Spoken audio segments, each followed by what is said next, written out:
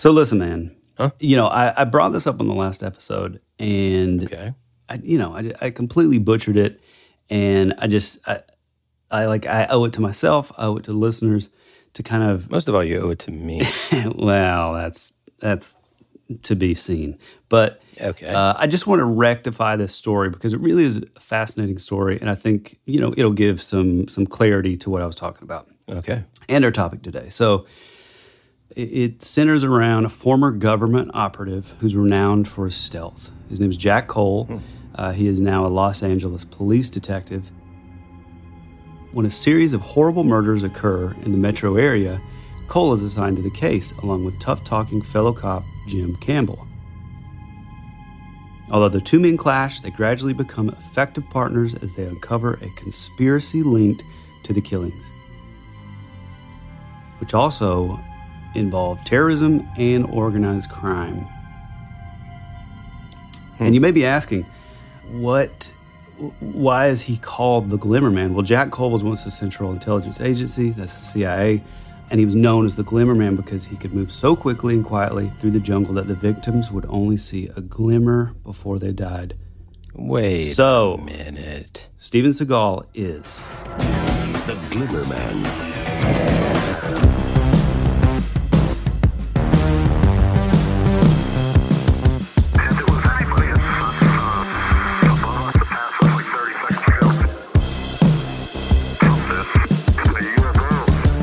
Howdy, folks, and welcome to another episode of your favorite podcast, That Would Be Rad, a podcast that majors in 80s and 90s nostalgia, comic culture, all things paranormal, and minors in retro video games, manga, tabletop RPGs, pre-internet mysteries, and trying to raise our kids to be half as cool as we were back in the 80s.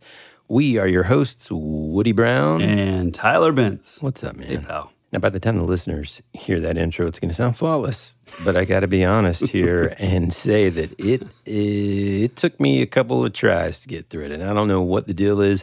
Maybe it's the cooler air this week in Georgia. What? Maybe it's the respite that we've had from the heat. Talking about? It was 60. Well, oh, yeah. Okay. If you sleep until noon. No, I do not sleep then until you noon. wouldn't be able to know. But whenever I woke up and went for my little sunrise run, it was 64 degrees outside, my friend. Okay, let Woody clarify. Incredible. Yeah, what he's talking about is when it's still dark outside. So Yeah. I have to wear a headlamp and everything. Jesus.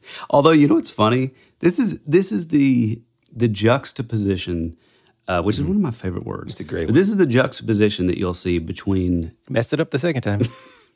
This is the juxtaposition between two of your favorite hosts.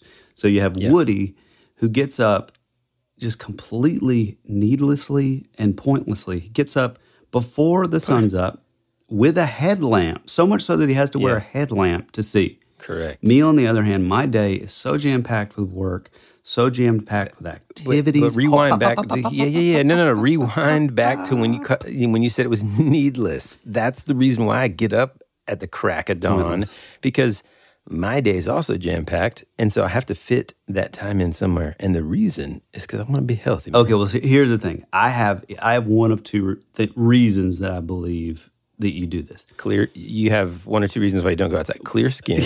Translucent skin. Go ahead. Which actually kind of ties into the episode, but...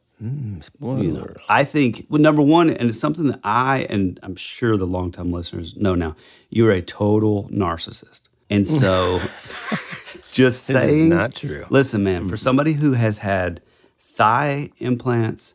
I'm not putting it in. You had your ears pinned. It's so... Dude, nobody... No, well, I say nobody... Didn't you have that Michael Jackson surgery where it's like the opposite, where you stay kind of tan... No, all year round. But if we're going to get into it, then we're going to have to talk about how it's not really like they didn't like cut it off on you, but they sort of it's kind of like they poked it back in to make it different. It's an innie. Okay, anyway, listen. So you get up with a headlamp to do your running. Yeah. I was out last night after I put my daughters to bed, and they're kind of spoiled, they beg for me to lay with them every night. And then all they want to do is just talk. So it takes a long time. Yeah. Me, I have an electric which I'm kind of against electric stuff for the most part. I think it's just kind of silly, but I do have a battery-powered lawnmower, weed eater, blower, all that stuff, and it is stealthily quiet. You would almost say it's awesome. like Glimmer Man quiet. It has a light on it, and I cut my whole grass and weed eated after dark last night, which you had already, by that time, you had already been asleep for for hours. hours. Yeah. Dude, I get real tired around 8:30. Now listen, dude. 6:30. Ever since last week's episode, though, for real, let's get on track here. Okay. Let's give them what they came for. All right. Ever since last week, and it's so funny because if you really think about it, it was kind of like an afterthought, really kind of just something at the tail end of the show that you talked about. And ever since that, though, I have not been able to kind of take my mind off of this week's topic. Now, are you talking about the 1996 classic? I'm not talking about one of Steven Seagal's greatest. I'm talking about the Glimmer Man. And I know we usually say I say we. I think Tyler might have said it like 3 or 4 times last week. I really want to do a full episode about this. And what ends up happening is we get distracted as we do. Yeah. And we just, like a year later, we might be like, hey, we're finally doing it. Well, I've been so kind of, I don't want to say obsessed, but just sort of focused on this topic that we kind of decided, you know what? No, we're doing it this week. Yeah. And to be honest, that doesn't happen very often. So consider yourselves lucky. I was kidding at the top of the show, and I really was, kind of trying to trick Woody. I knew he would eventually catch on, like probably midway through. But there's not a whole lot of people that describe themselves as tough talking. That's when I was like, well, now what is he talking about? Now, the government agent thing, at first I thought, oh, okay, whoa, I didn't know this part. I didn't read about that. Yeah, that's what I was thinking. It's kind of like that Camellia thing that I was talking about last episode, too. But yeah, it is worth noting that Steven Seagal did, in fact, have a movie that came out in 96 called The Glimmer Man. But what I'm wanting to talk about is a story that I completely butchered on the last episode. And, well, before I get into this, do you want to just sort of give a breakdown of what we're talking about today, what the Glimmer Man is? I want you to, yeah. Okay, so that just backfired. The Glimmer Man is looked at sort of in the realm of like the paranormal, or maybe even it would be something akin to like a type of cryptid, maybe even, where basically through all these years, and this kind of phenomenon surprisingly actually goes back pretty far. I've seen like the 50s, but oddly enough, I think once the movie The Predator came out, which we all know and love around here at Midnight Radio Studios, 80s classic. But when The Predator goes into its, cloaking mode, where it kind of turns invisible, but it's not completely invisible. It looks sort of watery, sort of like smoky sort of kind of thing. It diffuses anything behind it, but it's kind of creating this weird glimmery, kind of shimmery kind of thing. And honestly, I think once that movie came out, it gave a lot of people a reference point. It gave them a baseline, or something that they can say, hey, do you remember that thing that I saw back in, 76 about the blah, blah, blah, blah, blah? Yeah, it looked exactly like this. And so a lot of times you'll hear it called, like they'll refer to it as like the Predator, or, the Glimmer Man, or, these just sort of like invisible or like cloaking. They're like, whatever these things are, they're able to like cloak themselves to appear, sort of semi-invisible / opaque.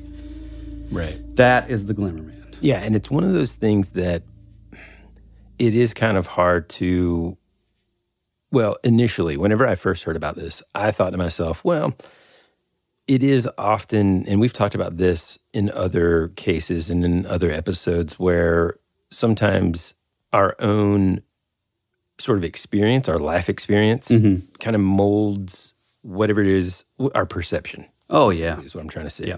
And so I thought, well, maybe these folks my immediate sort of question was, I wonder if there are any sort of accounts, experiences that are documented through time that kind of share similarities to, quote unquote, the Predator that existed far before the movie. And I mean, spoiler alert, the good news is the answer is yes. Yeah. So I'm pretty excited to kind of dive into this. Yeah. Okay. So I do want to start off sort of like what I said at the beginning, which I was completely kidding, but With like the OG, right? The original? well, it's not Or the one that at least got it kind of like more sort of, familiarized, people getting familiarized with this concept, right? yes, which I think that this story first appeared on Coast to Coast with George Norrie, which, obviously he's no Art Bell.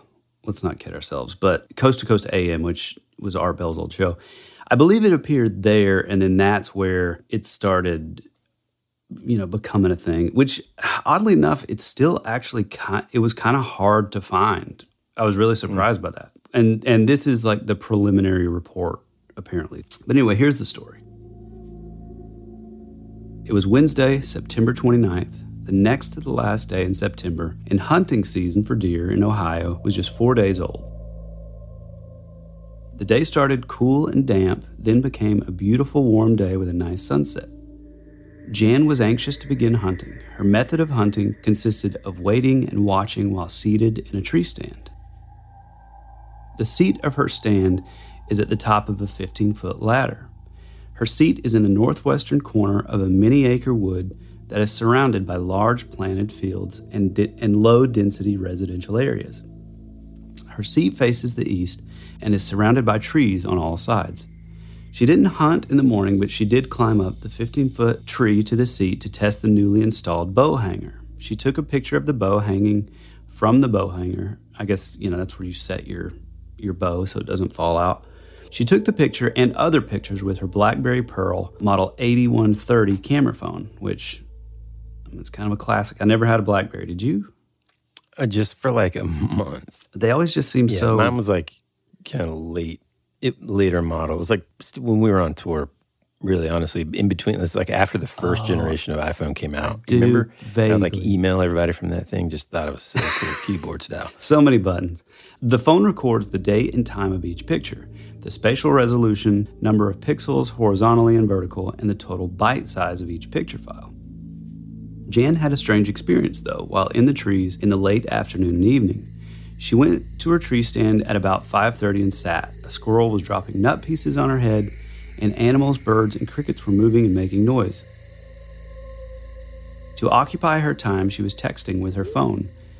At about 6:21 p.m., she decided to photograph herself in the tree stand. She was facing east with the sun at her back. She held the camera above and to her left side. That's what we call a selfie. The sun was behind her, low in the west, with the light filtering through the tree branches. She took the first photo with the camera a bit above her head and to her left so she could get a photo looking down past her to the ground. She then decided to take a second. She took the second photo and didn't like it, so she deleted it. And I know this seems mundane, but you'll see in a minute why. Suddenly, the woods went completely quiet. All noises stopped. The silence was weird. It so surprised and unnerved her that she wrote a text message to her friend, documenting the event. Something is wrong. The woods just went to a dead silence. No squirrels, no birds, no crickets. It's really odd. And that was at 6:23 p.m. She thought a coyote or maybe a black panther or some predator animal caused the quiet, as she knows, as hunters know, that when a predator, such as a bear, for example, enters an area, the other animals tend to become quiet. She then became aware that a weird visual effect was moving rightward across her field of view at an apparent distance of maybe 15 to 20 feet. She described it as if looking through saran wrap. Perhaps a more apt comparison would be like looking at a mirage above a hot road. She compared the distortion of the scene as being somewhat like the effect of the invisible creature in the Predator movie. The distortion was at a higher altitude, than her 15 feet above the ground, perhaps about 25 feet above the ground. She took her glasses off and rubbed her right eye, thinking at first she had a floater or a mote in her eye, but after rubbing it, it was still there and not a floater. It moved to her right from about 15 degrees to the right of straight ahead to about 45 degrees to the right. Then it disappeared. Things looked normal and she could hear the normal sounds again.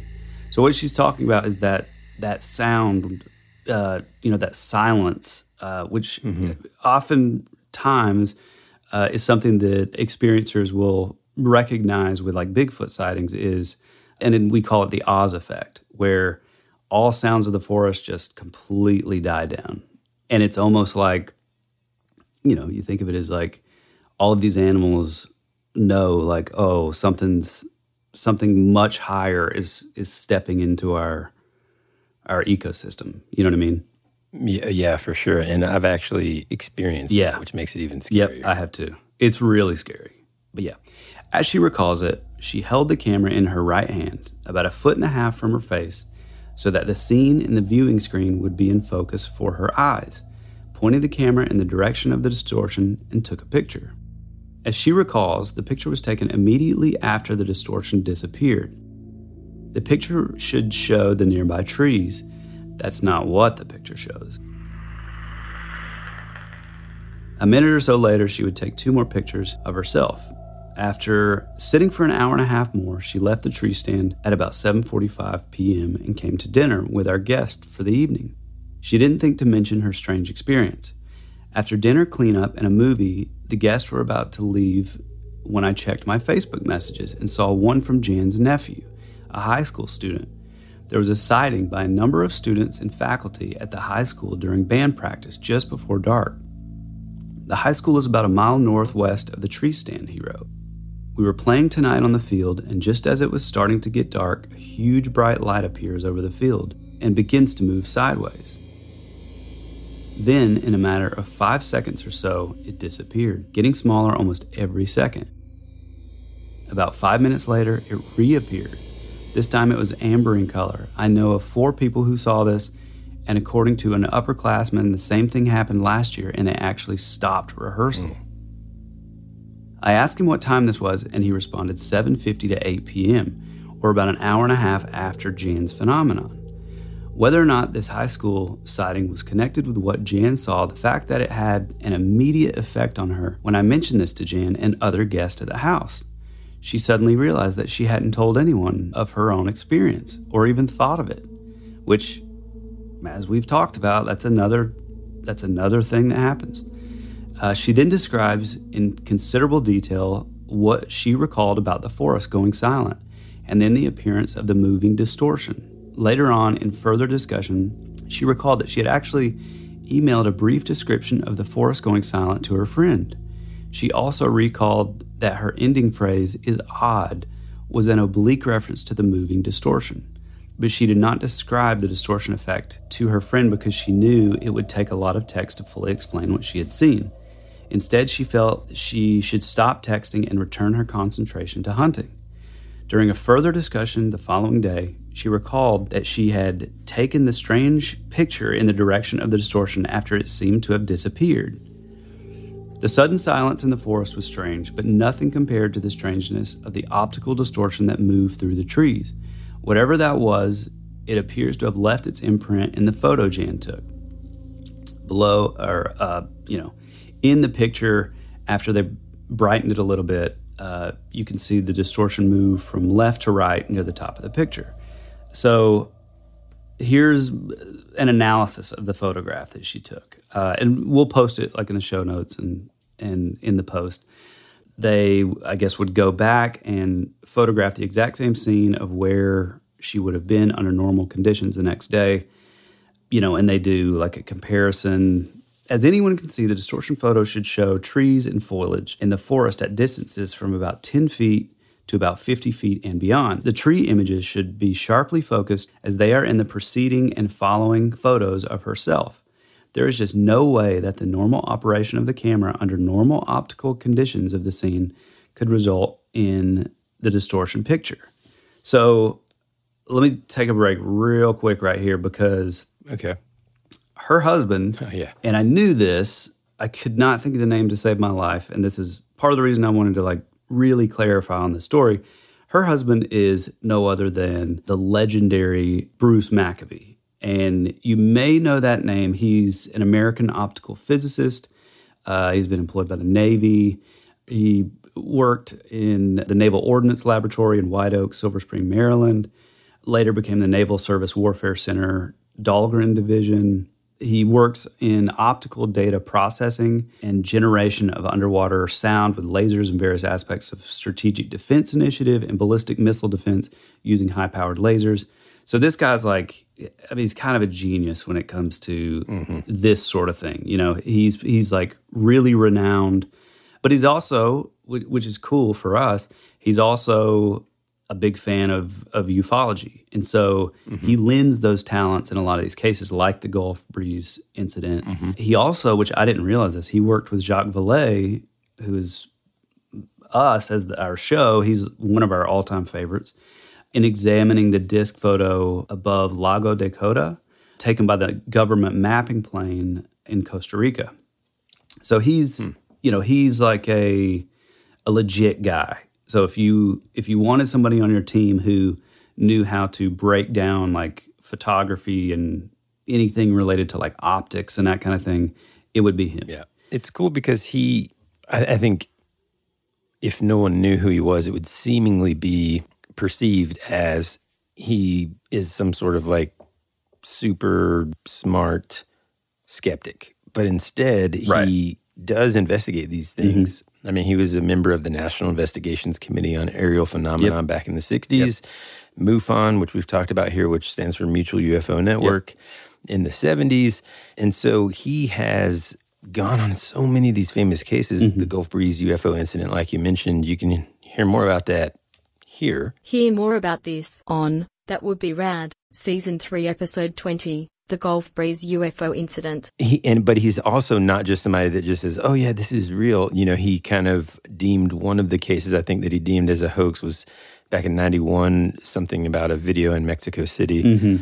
And so he's actually kind of neat to see that. Several of these cases he's, I don't want to say debunked, but he's, you know, basically said, hey, this doesn't really line up with what I know. And so, but it's cool because, you know, you have... And so this is his wife that experienced this. Exactly. Which, again, brings him back to the thing, are we putting ourselves in danger because we're talking about such things? Because did she have this experience? Because he studied this type of stuff. I mean, I like and that. And it was just like a creature or, a government agent that is using this technology to sneak up on him. Which, by the way, side note, and I'm not driving away from the dock, but I've been talking to my buddy Joshua Cutchin, who, by the way, has a new book out.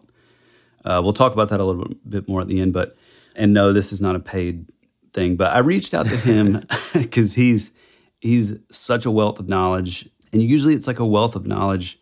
I consider myself to know a lot about this stuff and to know like the weird, high strangeness, sort of fringy aspects of it, you know, that sometimes gets missed, but he's like far, far, far beyond my level of, you know, retention and knowledge on a lot of the stuff. And so I reached out to him about something that I talked about in the last episode, where my daughter and I were in my studio, and it sounded like a massive like balloon pop behind my head. And yeah, I mean, I don't want to get too much into it, but it is pretty interesting, and it is pretty common in like poltergeist type things, which Yikes. Don't love that, but That's we'll probably we'll get into that more on the in the rabbit trail on the next Patreon. okay shows. on the Patreon. Okay, but anyway, hey, quick question. Okay, go ahead. Are you going to go further into this lady, or is it about time? Can I like be like No. It goes into like the camera stuff. okay? Yeah. And I think it's good because we did just like break down like who's. Just remember, we have a lot of accounts here. Yeah, I know, but a lot of mine are like pretty short and sort of anecdotal. But so in this photo that she took, there's just no way that the normal operation of the camera under normal optical conditions of the scene could result in the distortion that was gathered in this picture.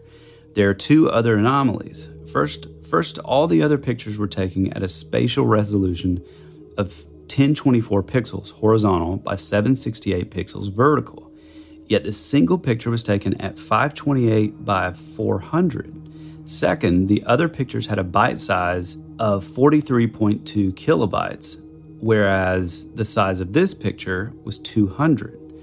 Consider first the resolution. The camera has 3 settings for spatial resolution: large, which corresponds by 1600 by 1200, medium, which corresponds by 1024 by 768, and small, which corresponds to 640 by 480, which is the standard sort of television resolution. However, the spatial resolution of the anomalous picture as recorded by the phone was 528 by 400. This is a completely abnormal spatial resolution. Jan did not try to change the resolution. She didn't even know how until this investigation determined how it was done with the camera. But even if she had tried, she couldn't have set the camera for 528 by 400. So how did the camera get set to this completely unusual resolution? And again, this is coming from an optical physicist. With regard to the image size, note, and I know this is boring, I'm sorry, but I think it's fascinating though. With regard to the image size, note that the total image size in bytes is typically 200 kilobytes or more for pictures at the medium resolution. However, the anomalous photo has a much smaller byte size, and this isn't just a result of the lower spatial resolution. The difference in the byte size ratio must be a result of a reduced number of brightness levels in the brightness scale of the anomalous photo and considerably less than the same scale for any normal picture. The photo processing program shows about 27,000 color levels for the normal pictures, but 100,000 for the anomalous photo. That's crazy to me. Like, you know what I mean? It's like it's basically changed your complete ratio. So that would be like if you're watching a movie and then all of a sudden, you know, a frame of film completely shifts ratio and then goes back. Weird. Which he says that, like, I guess you can change those settings, you know, like manually, you know, but again, it's only your small, medium, and large. And so there's no possible way that you could even do that, you know, to get this weird number ratio. So I don't know. Here's another thing. Occasionally there have been reports that suggest the presence of strong magnetic field in the vicinity of a UFO. Hence, I tested the effect on the phone of a strong Alnico bar magnet. Alnico is also used in guitar pickups. Side note. And real quick, kids, if you're listening, don't put a magnet near my phone or a computer monitor or a television. Let Bruce Maccabee do that. Yeah. Okay, go ahead. And if you want actually to create that weird like darkening on the side of your TV, just throw a magnet up beside it. But he takes this strong Alnico bar magnet. The upper part of the BlackBerry contains the viewing screen and the lower part contains the control buttons. Placing the end of the magnet at the top of the phone had little or no discernible effect on photos taken. When the magnet was moved to the lower half, the camera turned off. The screen went black and no photo could be taken, as if the magnetic field affected the electronics in the camera. When the magnet was removed by several inches or more from the camera resumed normal operation. If the camera had been immersed in a strong magnetic field that accompanied the distortion, it would not even be able to take any picture. This suggests that if the distortion were some sort of impossible magnetic effect, which I think that's what a lot of people are saying the distortion photo is. They're like, oh, it's some weird magnetic effect of like, you know, putting a magnet or whatever.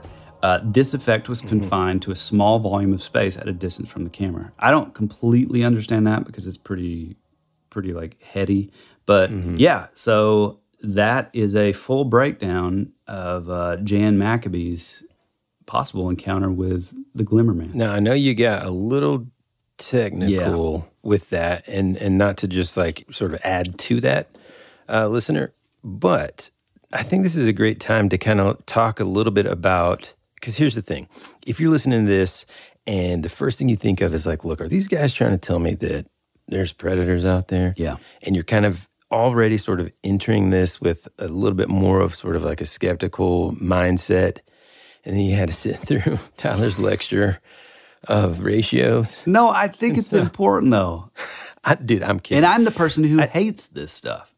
Well, see, I like this stuff. Exactly. Maybe not your telling of it, but more important, I'm just kidding. I like this stuff, and it's interesting to me because I remember years and years ago sort of seeing, and I think this is like, man, it might be around this time period. Well, I mean, when did this occur? When did her?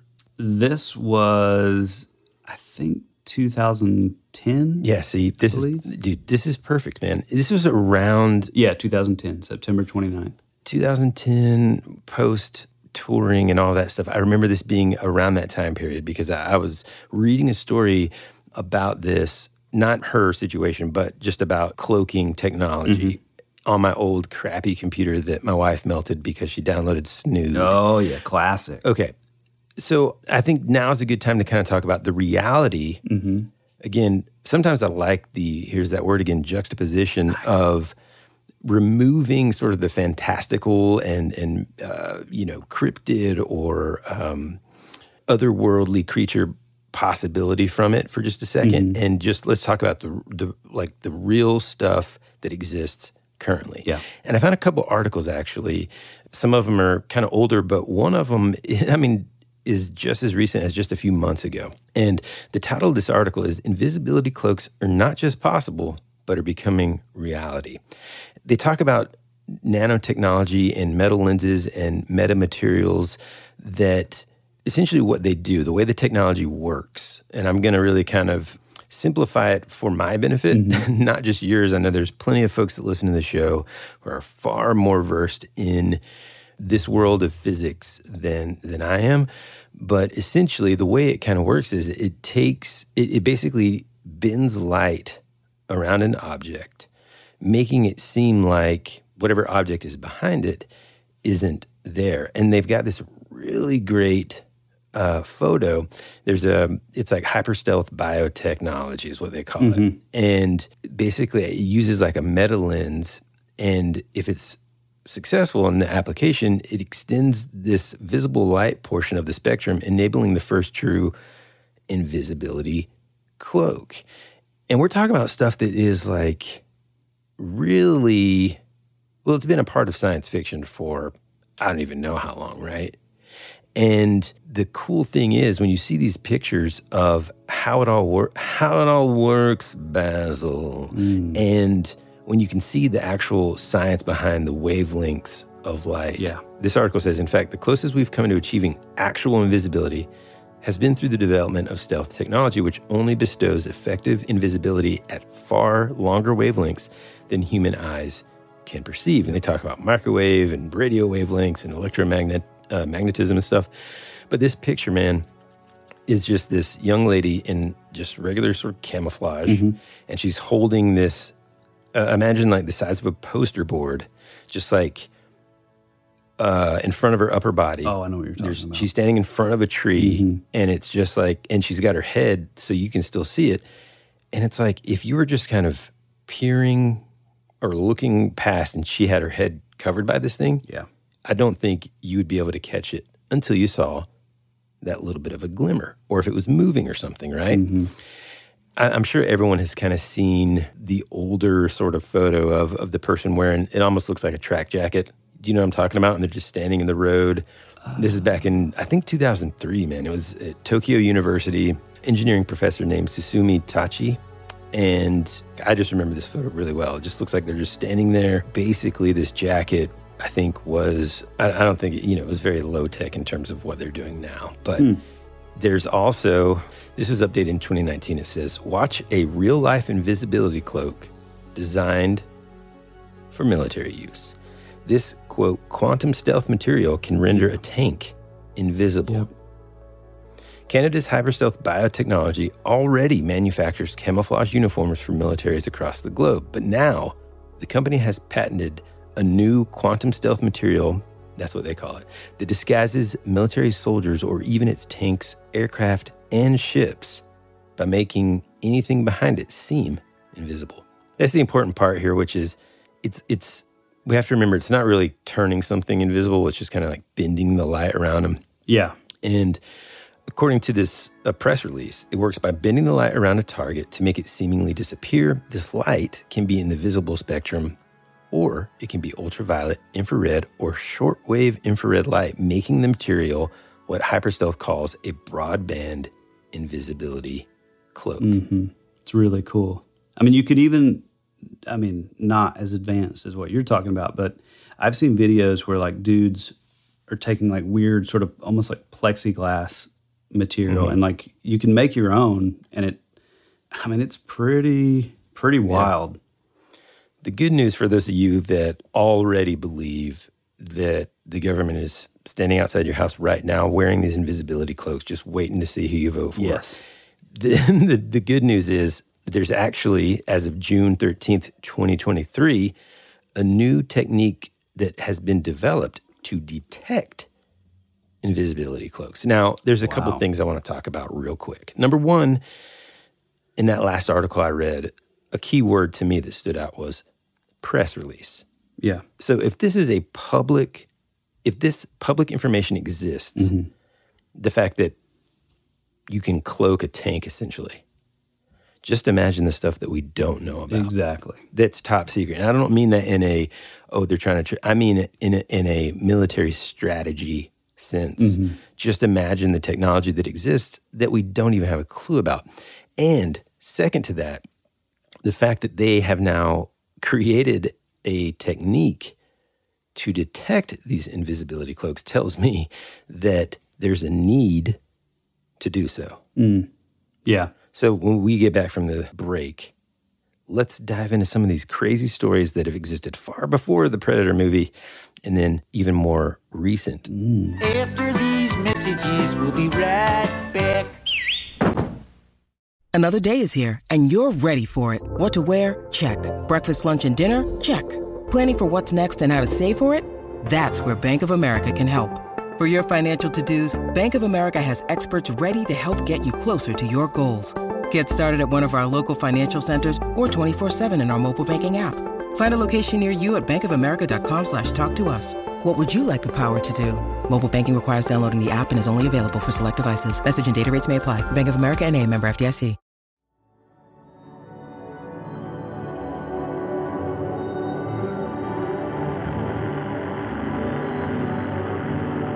There's something out there waiting for us. And it ain't no man.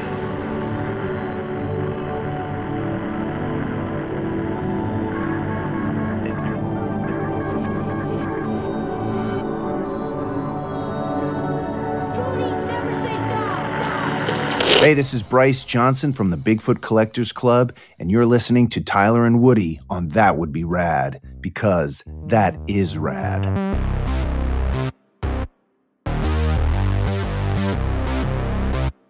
Okay, so before we get into any of those, I had to say this because it's something that's... If you talk about ratios again, man, I'm turning it off. You see the 528 by 1037.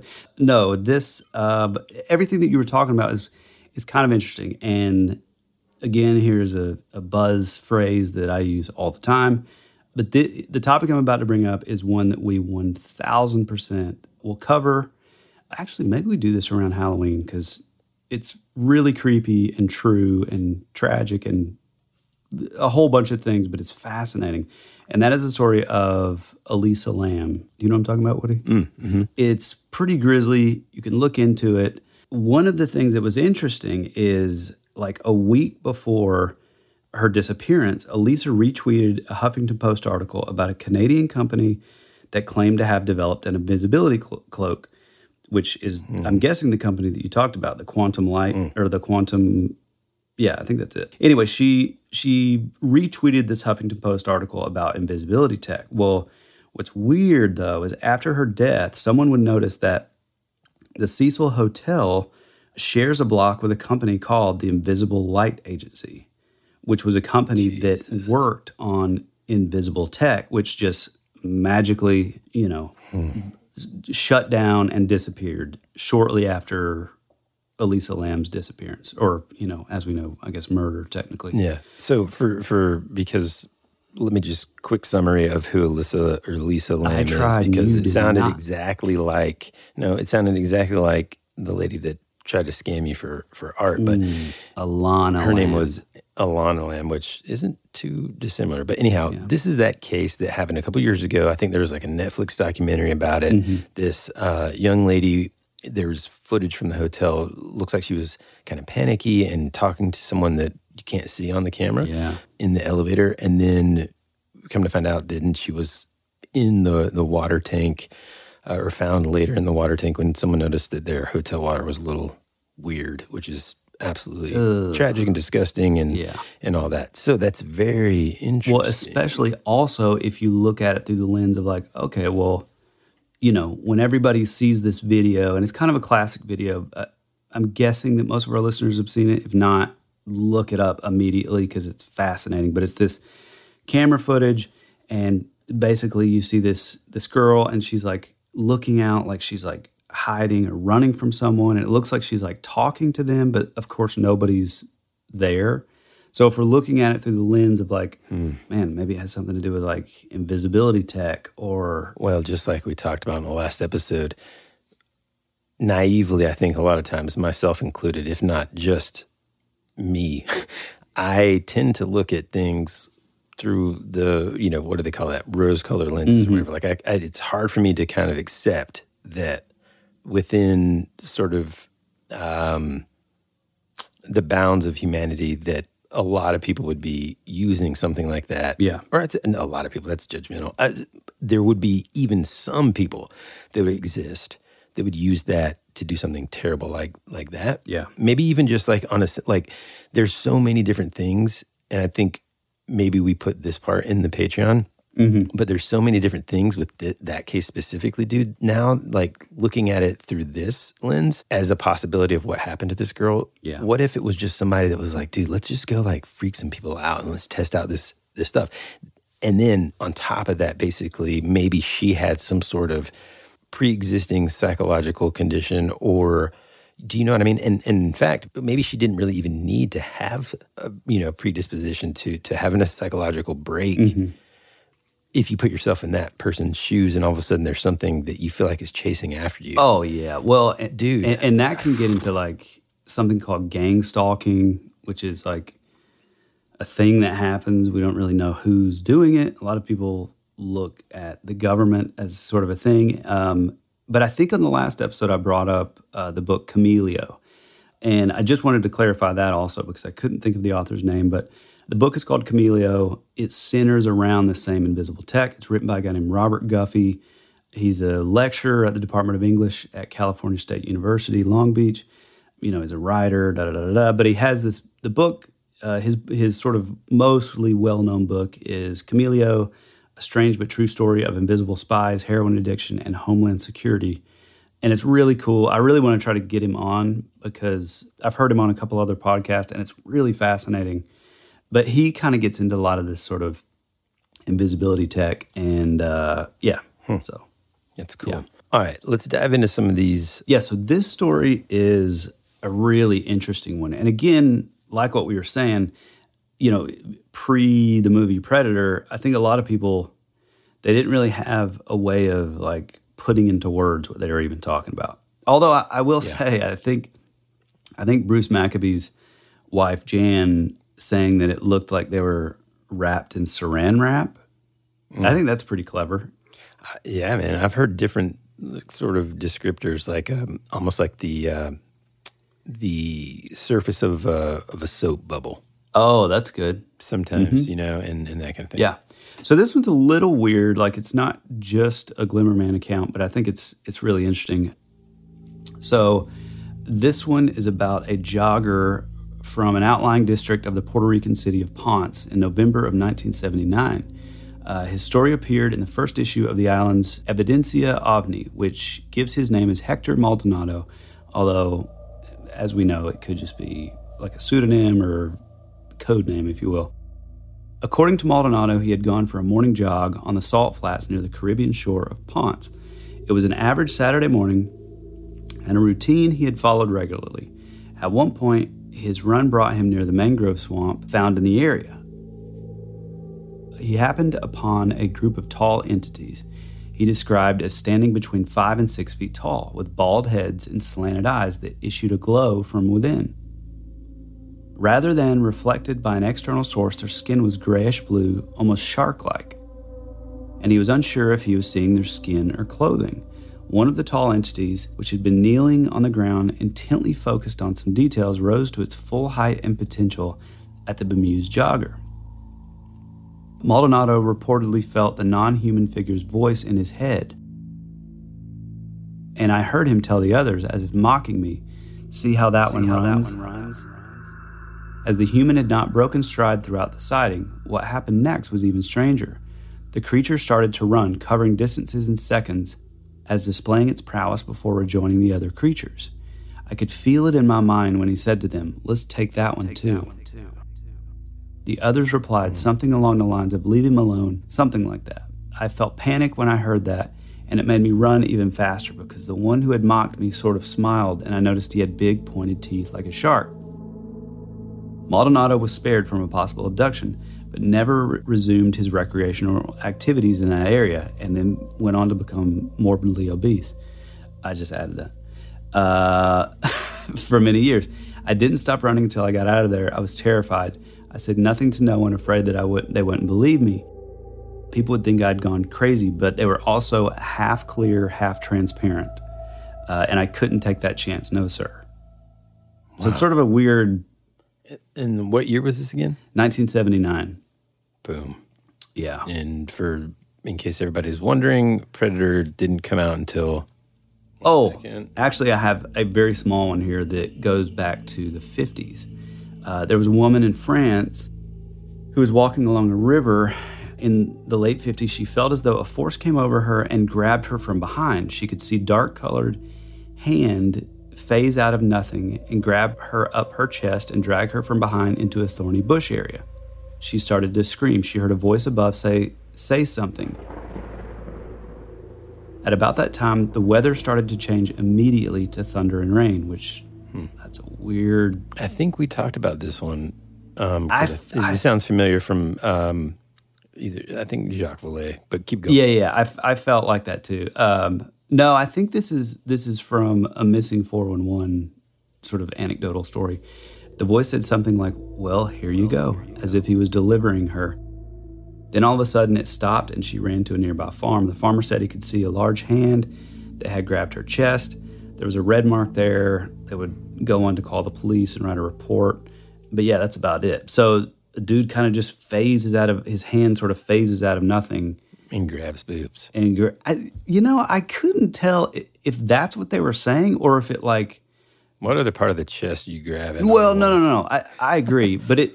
But I'm not sure if she's saying that or if it like grabbed her by the chest and drug her behind. Kind of wrapped its arm around. Yeah, like into a thorny bush. And then, because immediately then after it did that, I guess it would have had to know because immediately thunder and rain came out of nowhere. Man. Which is like it's kind of a fae thing. Joshua Cutchin talks about this where like, they ride on like the winds, these like sort of fairies or these like lesser gods and stuff. So I don't know. That one can go a lot of places, but again, I think it's interesting that they're sort of seeing this like sort of phasing effect, Yeah. That's wild, man. Yeah. All right. This one is from around 2012. All right. And basically this lady is talking about how she's had multiple contacts with the quote-unquote Glimmer Man entity at multiple locations. And now the guy that she was dating when she reported this is experiencing the same phenomenon. Here it goes.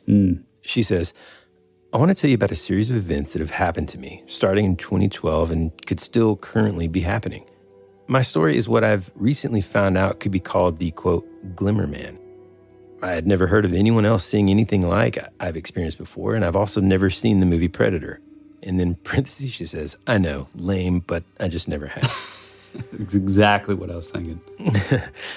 My close friend Nick is obsessed with all things supernatural, and I'm obsessed with true crime, so he suggested I watch The Missing 411, The Hunted.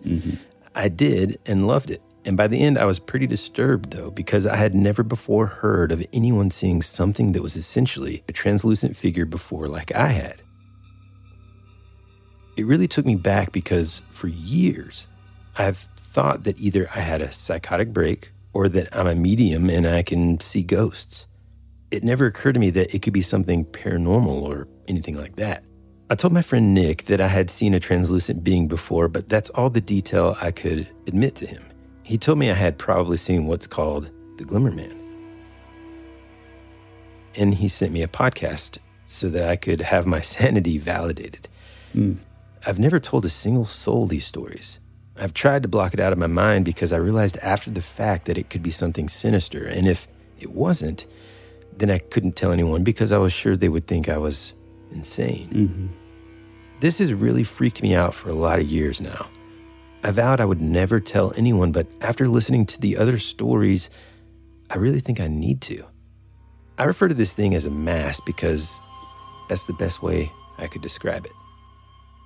Physically, it was translucent and had no discernible edges. However, I could tell it was made of something. If you took light and got it to refract through a prism and then took a picture of it, then cut that picture into a 1/4-inch square and face them every single direction you can, all at random, that's what it looked like to me.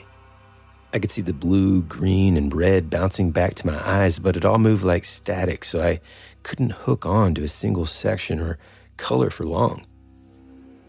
This description is the same for every time I've seen it. The shape and size are the only thing that changed, and it was by no means smooth. Usually the upper half would be sort of distended, but in a very rough, almost rocky cliff-like shape. One last thing before I start. 2 months before the incident, my roommate Kylie accidentally drowned in the Boise River. Long story short, she passed away, and I say this because I thought that this Glimmer Man was her coming back as a ghost at the time. I thought she had come back to talk to me. I wanted in my mind to believe it was her. I say that to explain why I didn't panic when I saw this thing on the first incident. I cannot explain why I was so calm on the second. So here it goes. October 2012. I had just moved to Portland, Oregon from Boise in the wake of my roommate's death. I was in my room alone at about 11 p.m. My room had a sliding glass door that connects straight from the backyard. I looked over towards the door in the corner of the room, and I see a strange mass that was about 4 feet tall and 3 feet wide. I would estimate the depth to be about 3 feet as well, and it was completely translucent. I blinked because I had assumed it was my eyes playing tricks on me, but it was still there. I felt very calm. The figure was very obviously focused on me. It didn't have eyes, but it was almost as if the top part of it was leaned in a little closer than the rest, and if I moved around the room, it would turn in my direction. Immediately, I think, this is a ghost. It needs to tell me something. So I reached out my hand, and the mass came towards me and lifted my hand. Very gently and weakly, but I did not have to use the regular amount of muscle it takes to lift my own arm. Clearly not a bodybuilder. Okay, it was clearly lifting my arm for me. Maybe a comic book artist. Yeah, definitely a comic book artist. Probably has translucent skin just like Tyler. I mean, it's literally me. Is Tyler the Glimmer Man? It's me in the corner, losing my religion. Okay, I was going to say it. I just was waiting for you to. I would describe the feeling as if you took two opposite magnets and tried to force them together. Not the strength of it, but just like an invisible force that you can physically feel pushing you. It was completely even pressure where it would touch me, and it could move my hand and arm if I had it relaxed. I held out my arm and asked it to tell me who it was. The mass pushed on my arm to the left. It led me through my room to a group of magazine posters on the wall. Boy, the story's getting intense here. It lifted my hand up to the posters and put my hand over a picture of a band I had liked. This is a band Kylie loved as well, so I said, move my hand up if yes, and side to side if no, but are you Kylie? The mass moved my hand up. I got very emotional and cried immediately, but I held it together because I wanted to talk to her. I went and got a blank. Boy, if that's just like invisibility suit, somebody in a suit, like they picked the perfect candidate to Right. I got very emotional, cried immediately, but I held it together because I wanted to talk to her. I went and got a blank notebook and a pen and asked the mask to write to me what it wants to say while I held the pen. The mask would move my hand while I had it on the paper, but none of the drawings made any sense. So I asked it to move the pen instead. I was barely holding on to the pen. I just had it between my fingers to keep it upright. The mask started to move the pen across the page. I realized that I couldn't be imagining things because I could literally see the pen moving by itself, even though I was still holding the bottom of it just slightly. This went on for probably 2 hours. Boy, this lady, I mean, she's got some patience, you know? I'd be like, hey, man, these drawings don't fucking make sense. Anyway. I mean, it's like the best possible automatic writing session in the world. I mean, I joke about that, but like imagine if you had like a loved one that just passed away. Yeah, exactly. And then you were having this experience. It would be very easy to just be like, oh, I mean, just what, you know? Like, well, and that's what I'm saying. Like, if this is something like either like nefarious or like some sort of invisibility tech thing, it's like, I mean, they couldn't have picked a better candidate for, you know. And what are the chances of that? Now I'm starting to lean toward maybe it is just like what happens next. Okay. This went on for probably 2 hours. I tried to get this thing to write something legible, but nothing looked like any type of letter. It was all just strange designs and shapes. I believe I still have this journal in my parents' storage area in Idaho, and I plan on finding it and send pictures of it once I have. And believe it or not, her next sentence says, "This is where things get really nuts." So buckle up, folks. Okay. What I'm going to say next is why I've never told anyone any part of this story before. If someone told me this, boy, I hope she doesn't say it to me. If someone told, oh God, if someone told, God, Jesus. My new roommate, Alexa, came into my room to ask me who I was talking to. All of a sudden, the mask got very tiny, like the size of a mouse, and it sat in my hand. What? I told her I think Kylie is here talking to me and to watch this. I say, please move the pen for me. The pen and my hand started to move across the paper, and Alexa freaked out. She said, this is insane, and she doesn't know what's happening, but she said I need to stay away from her for the night. I was honestly too preoccupied to care about her reaction, and we didn't get along well anyway, so I just let her go.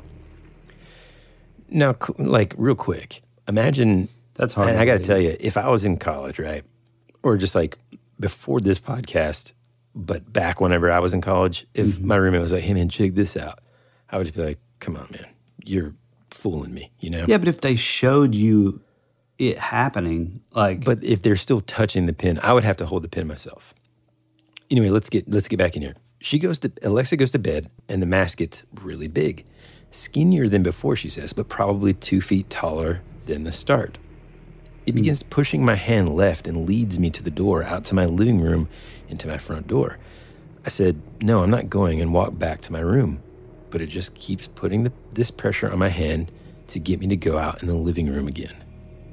I oblige because at this point, I'm convinced that this is the lost soul of my close friend, and nothing she could do would be dangerous. Yeah. I go outside, and it leads me to my car. I must have gone back in for my keys and coat because I remember wearing a coat, but I don't remember exactly how I got it or my keys. At this point, I'm in the car, and I tell the mask to move my hand left or right for turns, up to stop and down for forward. This is just a lot of faith that we're putting into. Can we just stick to like finger paints? Not like driving a vehicle? Anyway, the mask leads me out of my neighborhood and down at least a full mile to an area that is sort of industrial but also like abandoned park. I don't know how to describe it totally, and this is the only time I've ever been to this location. There were several big trees surrounding the place. It was like an open sort of park. I got out, and it was very clear that the mask was putting pressure on me to go forward. At this point, I'm going wherever it's telling me to go. Well, she left out the part, so did she have to open the door for the mask, or... Yeah, I don't know. How did that work? I don't know. It doesn't say. I kind of feel like we're being had a little bit here. It does seem it seems elaborate. Basically, she goes on to kind of talk about how it continues to switch shapes and sizes and stuff. See, to me, that's the most fascinating part. This is almost like a one-off type thing in comparison to anything that I've read thus far. Basically, at the end of that single moment, her sort of first initial experience, she says that at this time and for the whole time we were on our outing, the mass was about the size of a basketball. I tried one last time to communicate with it via pen and journal, but it still couldn't get anything legible. So I decided to tell it that it was time to go. I walked out back and told the mass it's time to go. If you are Kylie, then I hope you go to heaven now, but I can't do anything further, so you need to leave. The mass went about 10 to 15 feet in the air and hovered.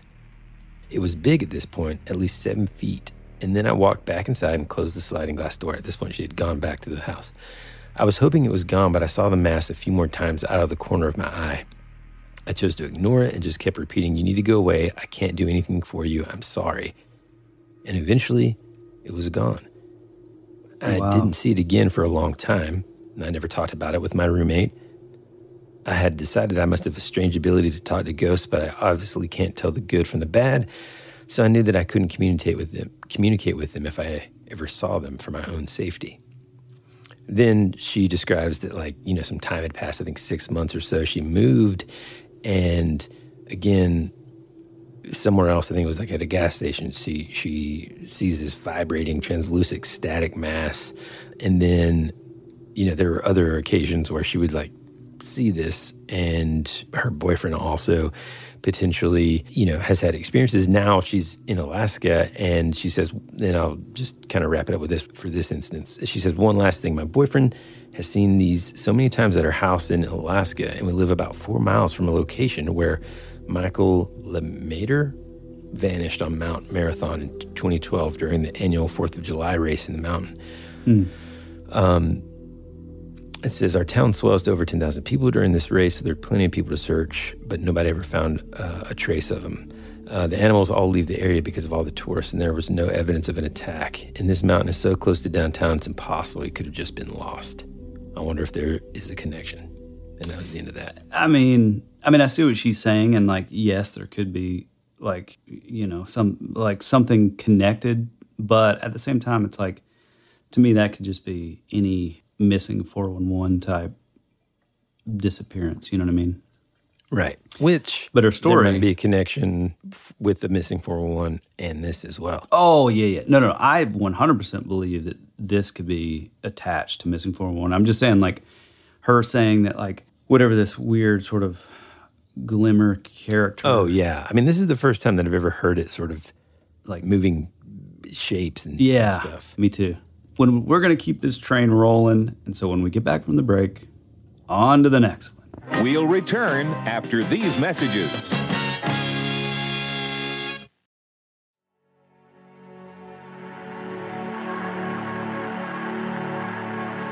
It's a pretty cool place if you're a Martian. Or a vampire. You think you really know what's happening around here, don't you? We're fighters for truth, justice, and the American way. Hey, this is Woody. And this is Tyler. And you're listening to That Would Be Rad. And now, back to our show.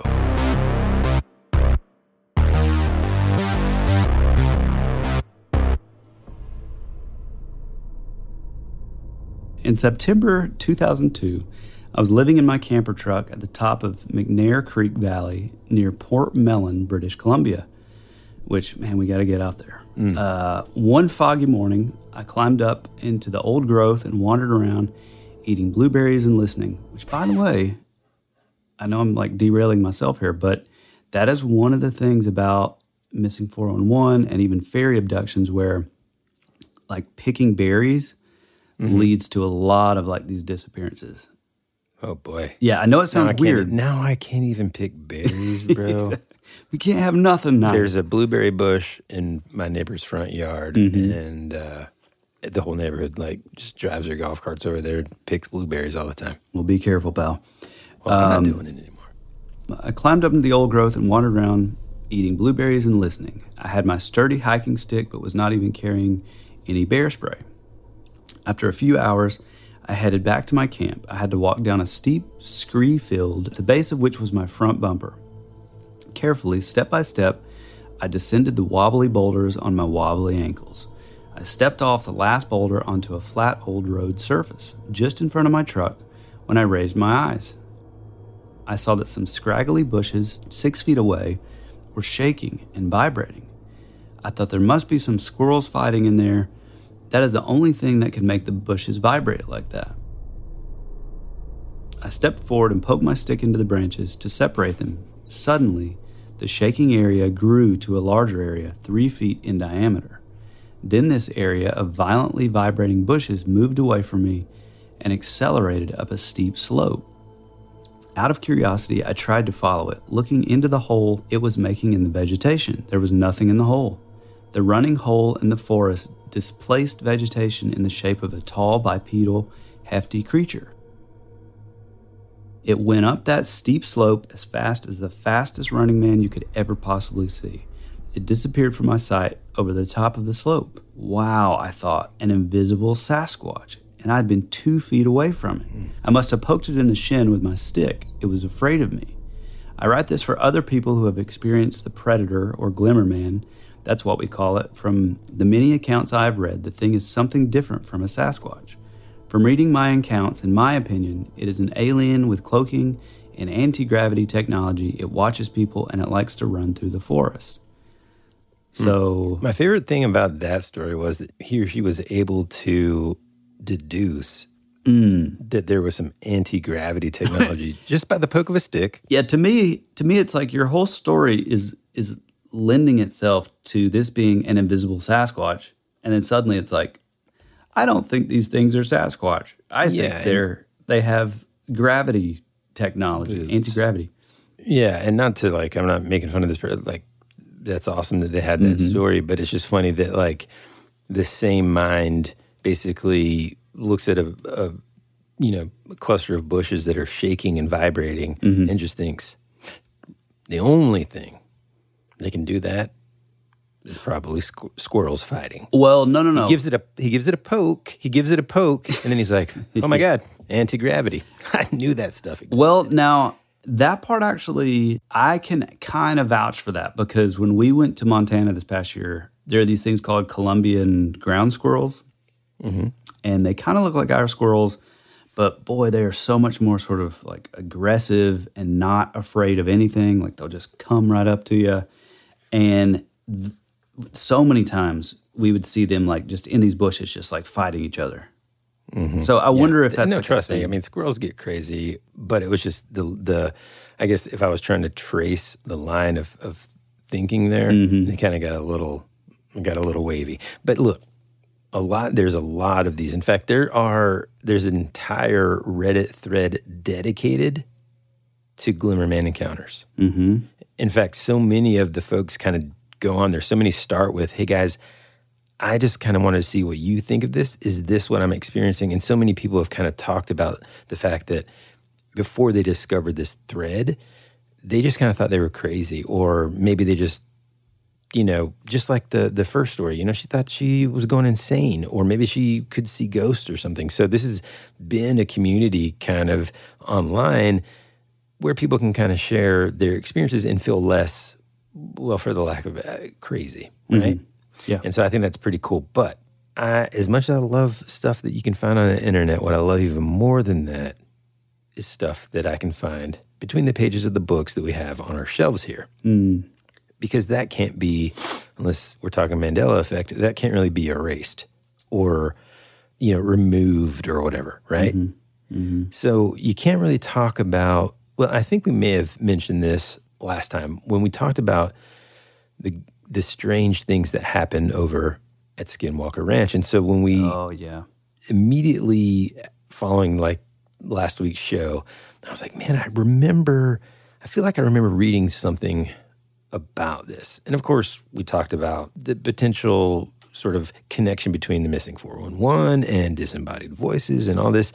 And so with all these books and all this knowledge, sometimes your brain kind of feels, at least for me, like scrambled eggs, and I can't remember where I read that thing. So luckily, I was able to find it. And I just think this is a fascinating story and an encounter that, kind of doesn't necessarily stand alone, but might help explain some of this crazy stuff that happens at Skinwalker Ranch. And it's just fascinating. So you ready? Yeah, dude. Did that sound weird? Yeah, dude. Yeah, dude. All right.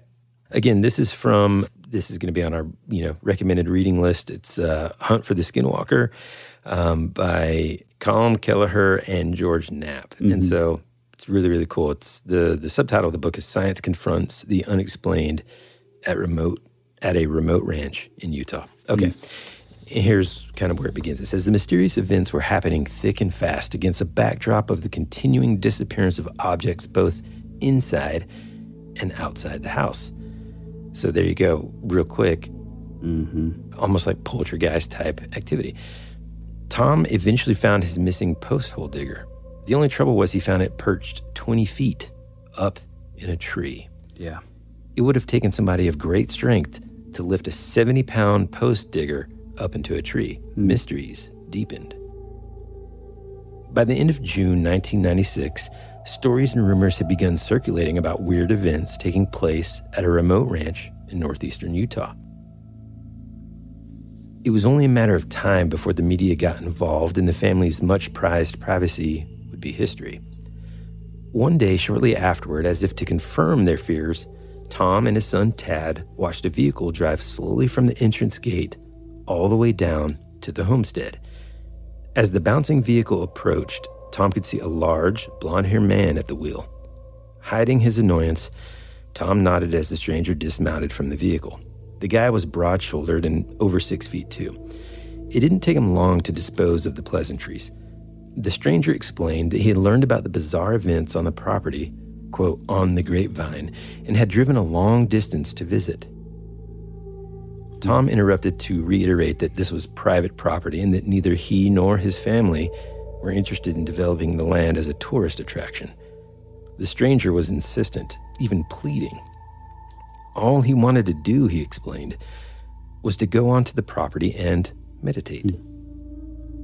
Tom could see his son grinning to himself and eventually, half in amusement at the bizarre request, Tom relented. His son's like $20. Yeah. The three of them piled into Tom's diesel truck and headed down into the ranch. After about a mile, the stranger announced that he would like to meditate here near a small pasture surrounded by trees. The stranger walked into the middle of the open ground, about 100 yards from the tree line. Tom walked with him a short distance and then stood watching. He glanced back at his still grinning son who had elected to stay by the truck. Tom was about 30 yards from the stranger who had closed his eyes and in a faintly religious gesture had spread both his arms out. Tom was amused.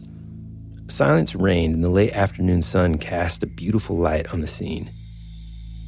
This tall blonde man standing silently in the middle of the pasture with his eyes closed and his arms raised much like the pose struck by saints and angels in religious paintings. In the distance, Tom heard the sudden chime of a cowbell. He was puzzled. None of his animals had cowbells. The sound seemed to be coming from deep within the trees. There it was again, nearer this time. The stranger seemed not to have heard it. Tad made a gesture of puzzlement to his dad. Tom looked at the trees and thought he could see a faint blur. Something was moving very quickly between the trees. Tom could not make out the shape, but he knew it was big. Was that the source of the cowbell sound? He watched carefully as the shape moved like a fast blur from tree to tree. It was almost as if it was circling. Tom suddenly felt uneasy. Without warning, something broke from the tree line and moved swiftly toward the meditating man. Tom blinked. He still couldn't see what it was, even though it was broad daylight. It was blurred as if it was hidden in the middle of heat distortion, and it was covering ground at enormous speed. Tom realized that this chimera was making a beeline for this blissful meditator, who was completely unaware of what was rapidly bearing down on him. Tom was about to yell a warning, but it was too late. The shimmering, wraith-like huge thing had stopped just inches from the meditator as it let out a deep-throated animal roar that echoed around the ranch. So was the meditator just still in meditation? It wasn't moving during all this? Right. He didn't see anything. He didn't hear anything until that roar. The roar sounded half like a bear, half like a lion. Tom froze, but the stranger leaped back about 10 feet and fell down. He began screaming. As in other words, just, hey man, just wait. Okay. Your questions will be answered. I just like the kid in the story who's just laughing. He was just like laughing and just like, well, I got $20. He's thinking about how he's going to spend that $20. Yeah, he is. It's about maybe 4 or 5 Playboys. As fast as it had approached, the shimmering, almost invisible creature departed for the tree line at top speed. Tom's sharp eyes could make out only a blur of dancing, flickering, wavy lines, almost like pixelated blocks. Within seconds, the creature had vanished into the trees. The visitor was on the ground, still screaming hysterically, and Tom hurried over to make sure he had not been injured. Suddenly, the stranger jumped up and threw his arms around Tom, weeping like a baby. He was obviously out of his mind with fear. Tom struggled to extricate himself, but the guy was big and he was possessed of a strength born of blind panic. He simply would not let go. After a few minutes, Tom said quietly, "If you do not let go, I'm going to hit you."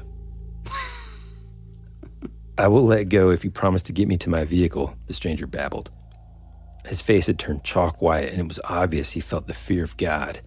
Slowly, with the man still hanging on to him, Tom made his way back to the truck. His son started the engine, and Tom, with his cargo of blubbering humanity, climbed into the back seat. The stranger swore that this property was cursed and that he would never set foot on it again.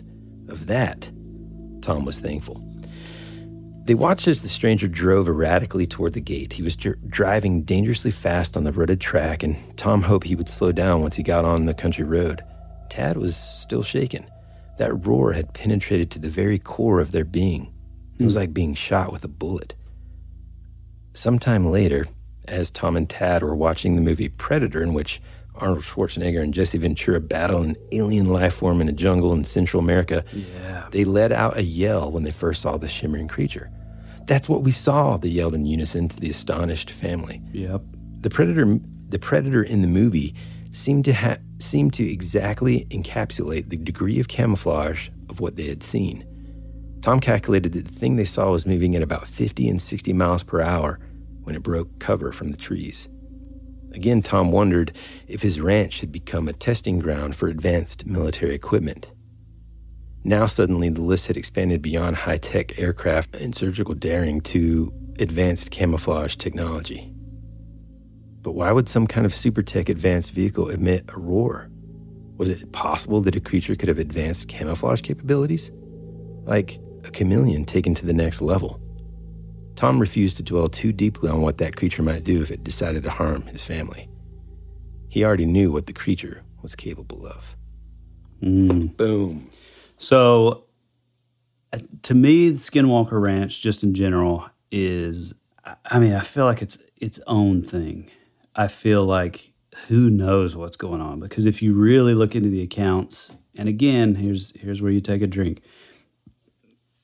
We will definitely do an episode on, or multiple, on Skinwalker Ranch, because it's just, there's so much history and like all this stuff that you're talking about now. This is all stuff that happened before the land was sold to, billionaire Robert Bigelow, who kind of shut the whole thing down, or didn't shut it down, but he like sort of quarantined everyone off. Nobody could enter it anymore. He set up put millions and millions of dollars into like surveillance, like cameras everywhere, EMF, like all kinds of like equipment to like gauge this stuff or to like sort of measure this phenomenon. And what's interesting is he did it for like 20 something years, maybe more. And then was like, okay, we've got everything we need. And then like ended up selling it, but then he refused to let out any of that information. Like any of the evidence that he captured over 20 years of like, you know, all that camera footage, all the, you know, whatever stuff, like tech, it's all sort of locked away and nobody will ever see it. So I feel like Skinwalker Ranch is definitely its own kind of thing. But something that you said, I have a really short story. David Paulides, the missing 411 guy, like we've mentioned, he was on an episode of Coast to Coast AM, and Eric from Long Beach called in, and here's what he says. What you're describing tonight, especially the woman saying she's seeing something that looked like it was wrapped in saran wrap, that's something that I had seen in the urban city back in early 90s. I was sitting in a car with an older friend of mine and I looked up. I looked at a tree and it looked distorted, you know, in the tree. My friend was looking at it too, and I told my friend, "Are you seeing what I'm seeing?" And he said, "I'm looking at the one on the left." That's when I realized there was two of them. And when they focused their vision on us, they had the most bloodshot red glowing type eyes. But the one thing I noticed was that they noticed us, and it was almost like I could understand what they were saying to each other. And they were in amazement that we were actually able to see them. So long story short, we darted out of there as fast as we could. I mean, it was just our reaction. We were scared, you know, out of our minds. I talked to somebody a couple years later, though, an older guy in the neighborhood about it, and he said, "Oh, you guys see the tree people." A lot of people for years have been seeing those people around here. They don't have no shape to them, and usually when people have seen them, people in the neighborhood would disappear around that time. I think that's really cool, and I don't know, Skinwalker Ranch to me seems very like... Oh, well, there's all kinds of stuff that happens at Skinwalker Ranch that don't kind of match this stuff. But it is interesting in terms of, well, first, that encounter for sure. Mm-hmm. But it almost kind of helps to explain, or not necessarily explain, but sort of give some sort of understanding to the things like things disappearing, or even like the mutilation type stuff that happened to the animals on Skinwalker Ranch, and them not being able to see a person. Yeah. Now, again, this is very like almost encapsulated in terms of all of the other crazy stuff that happens there. I mean, literally, just like you said, there's so much that it's kind of overwhelming in a way. I mean, there's giant, you know, beast-like wolf encounters that they have. Oh, yeah. Window area type stuff, peering, you know, orbs. In fact, this Glimmer Man or Predator-style entity encounter happens in the chapter about orbs. So just right after that encounter, they start seeing a bunch of orbs and stuff. So there's all kinds of stuff. I remembered that the second that we, you know, kind of talked about it, I thought, man, I know there's got to be something, you know. Chances are, if there's something strange that happens, it probably happened at Skinwalker Ranch. Oh, yeah. You know, I think this episode is getting a little long, and we definitely want to keep this train on the track. So we're going to keep going with like some more stories over on the Patreon. If that sounds good to you, head on over to the Rabbit Trail, our Patreon. And that's at patreon.com/thatwouldberad. And feel free to jump on board because it's a little looser. It's a little goosier. Mm-hmm. And we're going to keep the train on the track. So I think now, instead of getting into any more stories, before we head out of here, why don't we kind of have like a conclusion? Why don't we sort of get into like what we believe is happening? Like, what is the Glimmer Man? Yeah, man. I mean, here's the thing. I've been kind of mulling over what I think this is. Mm-hmm. And just like so many of the things that we talk about, the second that I start doing that, kind of a couple things happen. One is everything kind of starts to seem the same in a sense that I can kind of say, maybe it's everything Basil. Or I start to see a lot of similarities in other things. We didn't really talk about it much on this episode, and perhaps we will over on the Patreon, but you kind of briefly mentioned it if a listener was paying attention when we talked about, or when you talked a little bit about like the quality that I think sometimes doesn't get talked about much in this community, but Bigfoot potentially being able to have some sort of cloaking ability. Mm-hmm. In the book, also on our reading list, Where the Footprints End, by Joshua Cutchin and Timothy Renner, they actually talk in pretty good depth about this phenomenon a little bit, about Bigfoot kind of disappearing and stuff. So we'll talk about that also over on the Patreon. But it's absolutely fascinating. And again, it kind of explains situations like, how come the footprints end? How come there isn't evidence? How come they just disappear? Why are they so elusive? Well, if they have this type of ability, or if you can kind of imagine it, the technology to be able to do this, then maybe that's how they're disappearing. Yeah, absolutely. I'm glad you brought up Bigfoot, because I think that, I feel like I've said on the podcast before, but maybe not. My theory on Bigfoot, long story short, is I kind of feel like, okay, maybe there were us, and then maybe there was sort of this offshoot, maybe like Neanderthal man or whatever. Maybe that was like sort of our cousin, if you will. And so us as humans, the human age, continued down the road of technological advancements, starting with, tools and better ways to like trap animals. And we became like the apex predator through our higher level of intellect. Whereas our cousins, albeit maybe it's Neanderthal man, maybe it's, I don't know. A lot of people say like Gigantopithecus and North American wood apes and all that stuff. I'm not totally convinced of that, but maybe. But I think whatever the offshoot was, I think they would eventually continue down the path. They're not building homes. They're not that, so they are out in nature. They are 100% like sort of in tune with their surroundings, in tune with like their own bodies, their own like sort of physical place in the world, And so I think I think maybe along the way, their sort of, I don't know if you want to call them like powers or like abilities or whatever, I think we maybe sort of replace those abilities with technology and with, like advancements and, science and all that stuff. Whereas them, they sort of leaned more into maybe things that we once knew but forgot. So maybe like them being, so like unpolluted mentally and I mean even physically. Maybe you have like this, there's like a color spectrum or like a wavelength of light and color that, well, it's like perceived color. There's like a range which us as humans can see, and it's somewhere kind of in the middle, but we're missing like massive amounts of that range that we just cannot see. Like the radiation does not register in our vision. And so I think possibly somewhere along the way, I think they've figured out how to manipulate that or to like sort of bend that. And so that's why we're not really seeing it.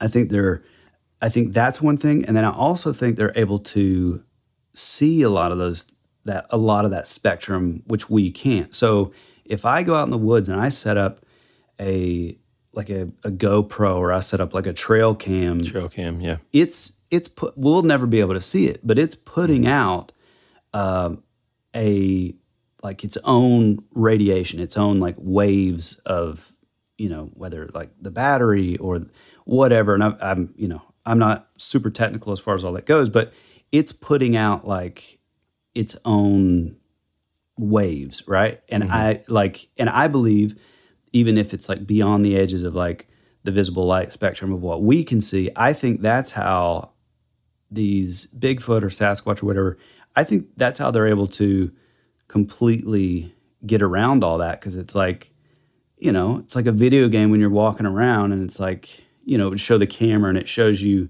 like, okay, don't get within this range or you're going to be spotted and then the alarm's going to sound. Yeah, I think Splinter Cell or whatever. Yeah, exactly. Yeah. Like Metal Gear, I think does it a lot. I think it's a lot like that. And I think they're able to see it. But I also do believe that they're able to somewhat like manipulate that. And so saying all that, and I didn't mean to just specifically get into Bigfoot, but saying all that, I think whatever mechanism is happening with Bigfoot or our cousins that split off, I think it could be a possibility that other things, other entities, you want to say like extraterrestrials, or you want to say like fairies, or the wide gamut of like fringy topics that we love here at the show.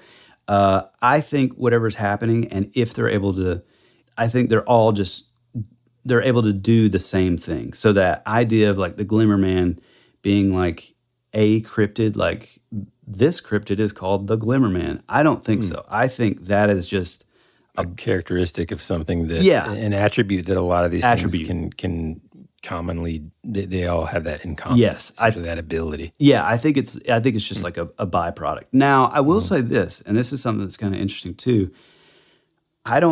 Maybe it's not the same mechanism. So like how Bigfoot maybe can see beyond and manipulate even possibly that color range, or the spectrum, whether it's ultraviolet or infrared or whatever. Maybe these other things are able to do the same thing, but maybe they're doing it like on like sort of a more, more advanced, like dimensional scale. So maybe they're like half in, half out, similar to kind of like the stone tape theory with like ghosts, how it's sort of, they're existing almost like a hologram in our reality, but they're actually in another reality sort of thing. It gets heady, but you know what I mean? Yeah. It's weird because, again, you can kind of see, you can almost use this in a way as explanations for a lot of different things. I kind of wrote like a short list of things that when I was thinking about this topic, things that kind of just came to mind that I think would be related. There's the Bigfoot cloaking thing. There's the missing 411. What if there's somebody, and I'm not even saying this as a cryptid. What if it's literally just humans using this type of technology? But okay, cool. It could be a creature taking these people or luring them away. And then there's, of course, most recently, I think we talked about it briefly last week. Oh, yeah, I did. This Peruvian Indian village attack by these like things. And I don't know if you've seen this, but since that's occurred, the sort of government officials over there have said, oh, no, this is just a gang of robbers who have jetpacks. Like, oops.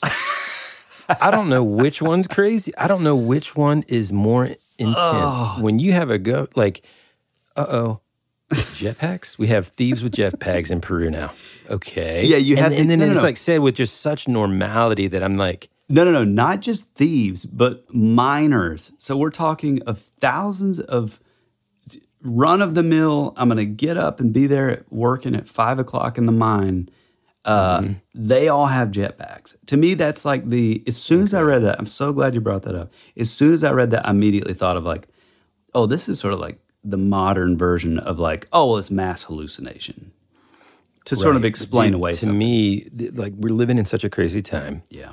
The conspiracies have conspiracies of conspiracies. And so to me, sometimes it just gets annoying. But what I'm saying is, let's just say, if we can all agree that organizations, we don't have to put the label on governments, but sure, organizations hide stuff. Right? For whatever reason. If it's a company, something goes wrong, they're like, oof, let's make that quiet, because they don't want the revenue. So one of two things has happened here. Either the Peruvian government is being completely honest, and there's a gang of jetpack thieves. Jetpack miners. Insane, right? Yeah. Or they're covering up the fact that there's invisible creatures attacking a city. You've only got those two choices here.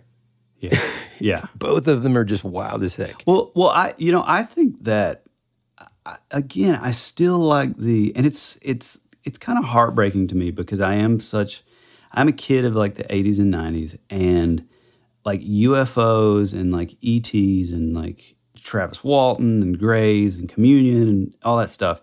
like I have such a love for all that stuff. But I gotta say, man, I do feel like, and I'm not going to Tyler's conspiracy corner just yet, but it really saddens me that I feel like a lot of this stuff is not that anymore.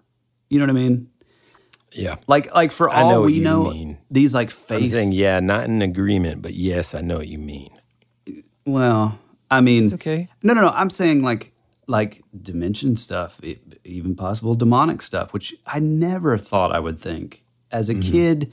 Growing up in Blue Creek Baptist Church, never did I think, like when they were like, oh, UFOs are demonic. Like I've laughed at that sort of take on the subject for years and years. And now I'm sort of like, maybe that is kind of like getting into like the Nephilim stuff and like the but when you read in looking for more stuff about the Glimmer Man, I thumbed through some Jacques Vallée stuff, and you read about these angelic figures that visited humans back in like the 1700s. Yep. And even before that, 1500s, 1400s. And so you think like, well, putting just a single label on it as demonic, I think it doesn't quite hit it. But hold on now. Okay. The possibility that it includes that, sure. But I think also, just like we talked about, and one thing that I want to talk about for sure over on the Patreon, I know we keep on saying that, we didn't come up with this plan to just promote the Patreon like crazy, but one of the things I want to talk about is like, if you had that ability, if somehow someone was like, hey man, try this jacket on and it made you invisible, where would you go first? Don't answer now. And that's the show, folks. Well, God, I just feel like there's so much more like, let me finish this list real quick. Okay. There's aspects of the whole fairyland folklore and stuff, ghosts, phantoms, shadow people, specters, the watchers, all of this stuff can potentially, so there's this guy named Edward Leach, right? He's this American folklorist. He's got publications that date back to, I think, beginning early 1940s into the mid-70s. The guy basically just writes books on folklore. I mean, it's incredible, some of the stuff, right? So I found this quote by him, and it says this, all right? Wait, is it kind of like a Passport to Magonia type style? I haven't read any of his publications, but like some of the titles, I mean, he just dives deep into, I mean, dude, everything. Irish folklore, I mean, Scottish folklore, American folklore, the origins of everything, Native American stuff. I mean, just everything. Awesome. Listen to this quote. He's defining something. I'll tell you what he's defining after I read it. A type of supernatural being, usually invisible, sometimes benevolent and helpful, sometimes evil and dangerous, sometimes just mischievous and whimsical, that dwells on earth in close contact with man. And that was his definition of fairies. Yep. Pretty cool. Which, it's not that far off from the jinn. Yep. Or see, that's what I'm saying. Like, there's so many of these things begin to get connected. Well, no, that's what I'm not saying that everything is demonic. I want to clarify. I just want to say that I like I mean, it's kind of like Passport to Magonia, really, where we're, fairy abductions, and we've talked about it, especially on our older episodes, but, your fairy abductions, your alien grays, your all these different things, Shadow Man, Hat Man, like, maybe they're all the exact same thing. They're just wearing different masks. Like the original cover of the book. Yeah. It shows all these, like, these masks for this character. And then you fold the inside, and it's like a demon, like, that's controlling all the masks. And I'm not saying that that's what it is, but I do think, and when I say, like, demon, I'm not saying it in the, like, oh, it's this Christian biblical sense. Well, I am kind of saying it, like, maybe it does have something to do with this, like, Nephilim, like the fallen type thing. Not demon in the sense that you've always been taught in, like, church, but like that's like sort of sitting on your shoulder saying, hey, go steal that candy bar. Like, nobody will ever know. I'm not talking about that. I'm talking about like a true kind of like maybe descendant of like this Nephilim thing. Like I don't know. Yeah. It's interesting. I mean, that's the whole show. It's us just saying, I don't know. I don't know. It's a possibility, but we don't know. Anyway, if you would like to continue on, head over to The Rabbit Trail on Patreon, because we definitely are going to be talking more about this. And like what he said, we did not and have not sort of made it our effort to say like, man, let's really pump up that Patreon. But I think this conversation needs to continue, but we are currently almost at 2 hours. And so that's it. And I've got this article from the 70s entitled Murdered by a Ghost, and it's a true story about this colonel. Let me just read this title and subtitle. If this doesn't excite you, wet your whistle. What we're going to talk about, wet your whistle, of what we're going to talk about over on the Patreon. And it says, Murdered by a Ghost. The colonel emptied his gun at the cowled shape. Then he was bent backward by strangling hands. Yeah, and it also makes me wonder, like, okay, well, how many of these like encounters that like where ghosts are like doing stuff? How many of these things are just kind of doing the same thing as like whatever the Glimmer Man is? Right. You know, but they had no baseline of like no way of explaining that. You know. Anyway, if you'd like to say hey and drop us a line, head on over to our Instagram. There's a great little community. Jump in the comments. Tell us how great we did. Tell us how bad we did, and we will erase it. If you want to tell us your own local legend or urban legend or paranormal account or encounter, you can shoot us a DM, or if it's more of a long-form essay kind of thing, which we love those too, shoot it over to thatwouldberadpod@gmail.com. Even better than that, we would love to hear you guys and your beautiful voices. So tell your own story. Tell your own local legend on our website, thatwouldberadpodcast.com. And, you know, maybe we'll feature that little story in a future episode. We have a lot of those, and, you know, we're just trying to figure out special times to kind of sprinkle them in. Tell a single friend about the show. It does a world of good for us, as well as leaving a 5-star review, whether it be on Apple or whatever your podcatcher is. If you have the ability to leave a 5-star review, and we would love it. We've had several come in recently that have just been so awesome, and it truly does mean the world to us whenever we see this stuff, because it shows, you know, sometimes it's easy to get sort of bogged down with just the massive amount of work, you know, that it takes to kind of do what we do, and 90% of it is free, you know, so it's easy to get bogged down. It's easy to get discouraged. But when we see those 5-star reviews and we see those ultra kind like comments, it's just really rad, and we really appreciate it. What do you got? Anything else? I think that's it, man. Right on. Well, we love you. We appreciate you. And as always, be rad. That's the way it goes.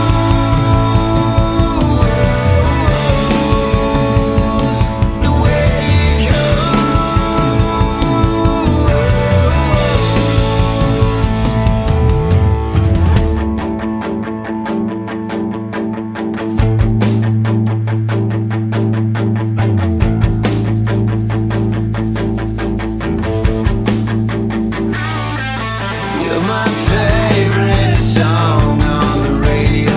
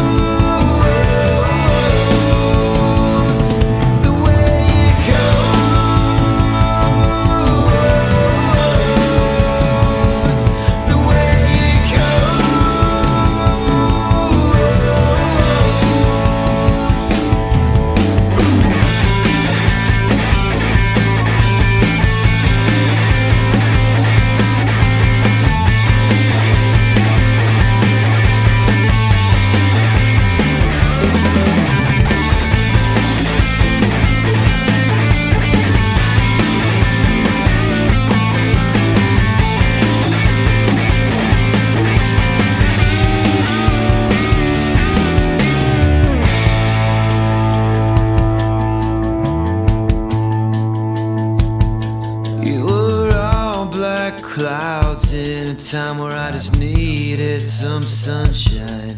You were already dead before you became a ghost. You always said our future would be a parade of flowers, but now all that's left is a single rose. That's the way it goes.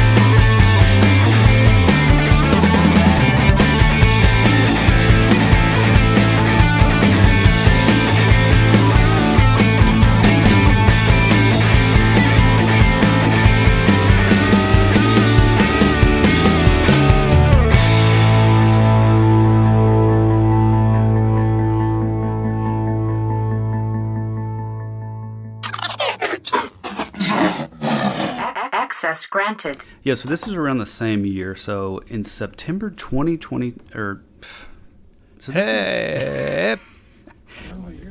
Shh.